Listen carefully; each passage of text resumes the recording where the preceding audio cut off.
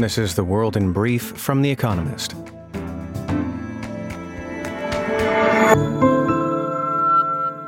Our top stories.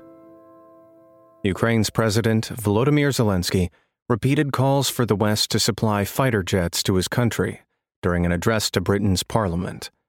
Ukraine's Western allies have so far refused to send jets, though Britain said it will train Ukrainian pilots. Mr. Zelensky also met Britain's Prime Minister, Rishi Sunak, and King Charles III during his surprise visit to London. He is due to travel to Paris to meet France's President, Emmanuel Macron, and Olaf Scholz, Germany's Chancellor. The death toll from the large earthquakes that struck parts of Turkey and Syria on Monday passed 11,000 and looks certain to rise further. Turkey's President, Recep Tayyip Erdogan, visited the Turkish provinces worst affected by the disaster. America, China, and countries across Asia and Europe sent specialized help to support the rescue efforts. International investigators said there were strong indications that Vladimir Putin himself approved the supply of anti-aircraft weapons that downed flight MH17 over eastern Ukraine in 2014 to the pro-Russian separatists who fired them. All 298 people on board the Malaysian Airlines flight were killed. Russia has denied involvement. Prosecutors said they could not bring criminal proceedings against Mr. Putin. The share price of Alphabet, Google's parent company, fell by nearly 8% after a demonstration of its new AI-powered chatbot underwhelmed investors. Called Bard, it answered one query inaccurately. On Tuesday, Microsoft unveiled an AI-enhanced version of its Bing search engine in an attempt to win market share in web search from Google. Uber reported higher-than-expected earnings in the final quarter of 2022, the first in which the American ride-sharing and delivery company carried out more than 2 billion trips worldwide. Overall, revenues rose 49% compared with the previous year, to $8.6 billion, above analysts' estimates of $8.5 billion. The company said record numbers of drivers and couriers are using its platform. Britain's competition regulator warned that Microsoft's $69 billion acquisition of Activision Blizzard, a video game developer, risks higher prices and less innovation for consumers.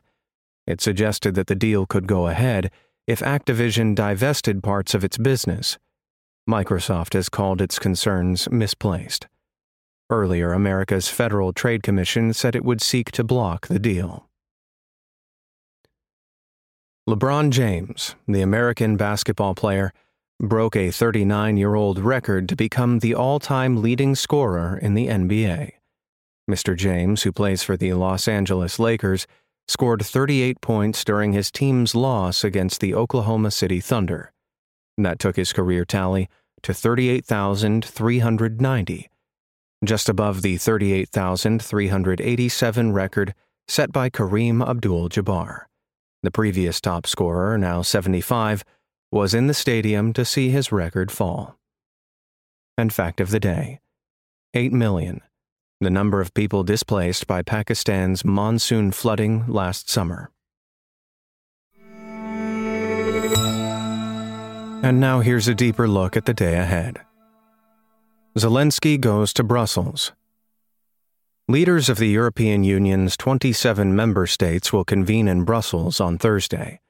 President Volodymyr Zelensky, who would dearly like Ukraine to become the bloc's 28th member, is expected to make a rare in-person visit.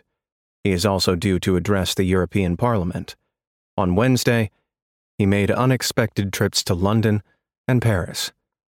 For their 10th meeting in under a year, European leaders will discuss how to keep aiding Ukraine with weapons, cash, and one day, EU accession. Then they will squabble over migration.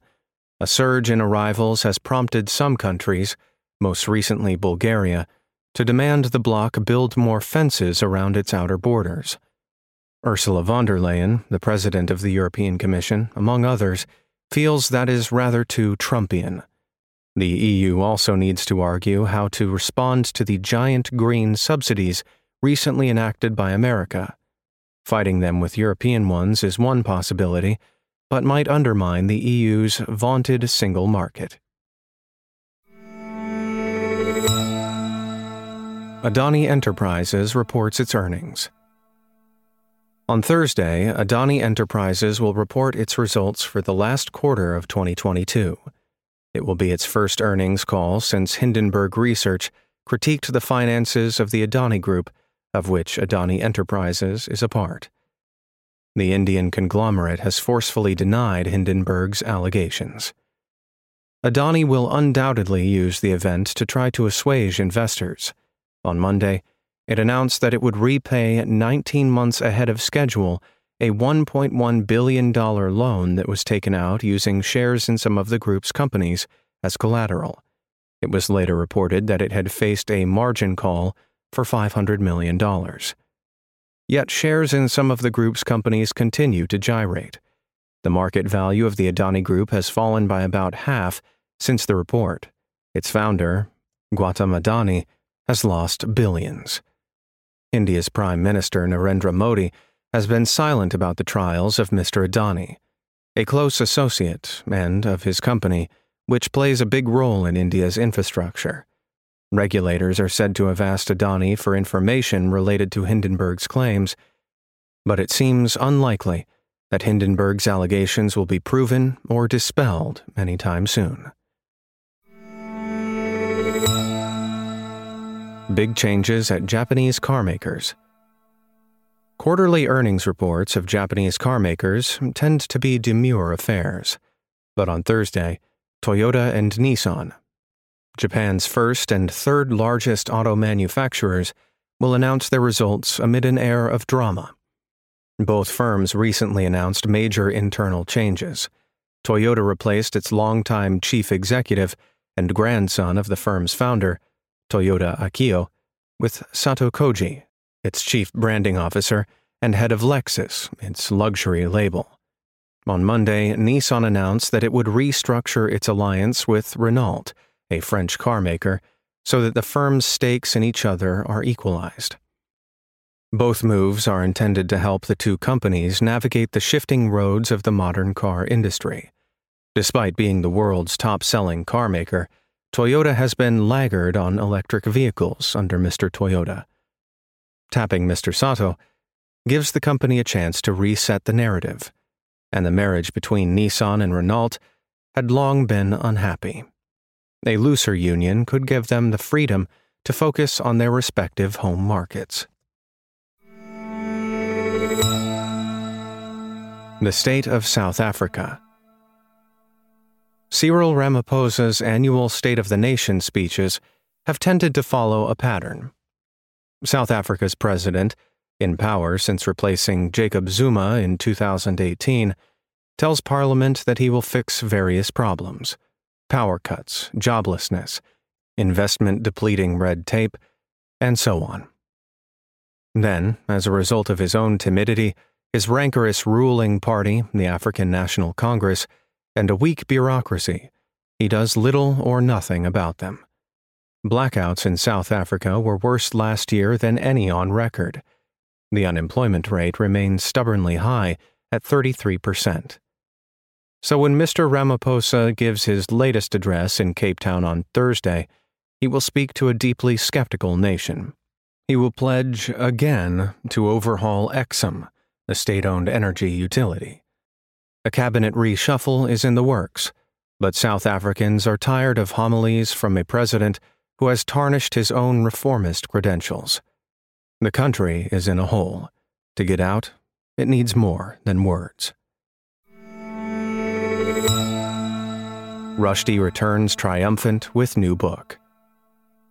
At the end of Salman Rushdie's Victory City, the author's 15th novel, a magical storyteller proclaims that while regimes fall, stories survive. Words are the only victors. Few writers embody the spirit of that claim as powerfully as Mr. Salman. The Bombay-born author of Midnight's Children and the Satanic Verses finished his fable a few months before an attacker stabbed him in August 2022, leaving him blind in one eye and without full use of one hand. His latest book, published this week, is a historical chronicle of the Vijayanagar Empire of southern India that talks about the power of narrative art to prevail over violence and hatred. Its heroine, a poet queen, conjures a fabulous realm into existence. Fantasy and history converge. Sir Salman, who is still recovering from the attack, will not appear at promotional events. Still, the champion of free-spirited fiction who withstood both an Iranian fatwa and a violent assault claims the last triumphant word. Daily Quiz. Our baristas will serve you a new question each day this week. On Friday, your challenge is to give us all 5 answers and, as important, tell us the connecting theme. Email your responses and include mention of your home city and country by 1700 GMT on Friday to quizespresso@economist.com. Please note the way we choose winners has changed. We'll pick randomly from those with the right answers and crown 3 winners on Saturday. Thursday. Which 1953 film musical, starring Ethel Merman, features the song The Hostess with the Mostess? Wednesday. Which female mathematician is generally regarded as the first to write a computer program? Finally, here's the quote of the day from Aletta Jacobs, who was born on this day in 1854. Fighting for what is right makes life worth living. That's the world in brief from The Economist, available 3 times every day of the week. You can also hear interviews and analysis from our journalists, including our current affairs podcast, The Intelligence, on your podcast app. And subscribers to The Economist have access to each week's full edition in audio. Just download the Economist app to start listening.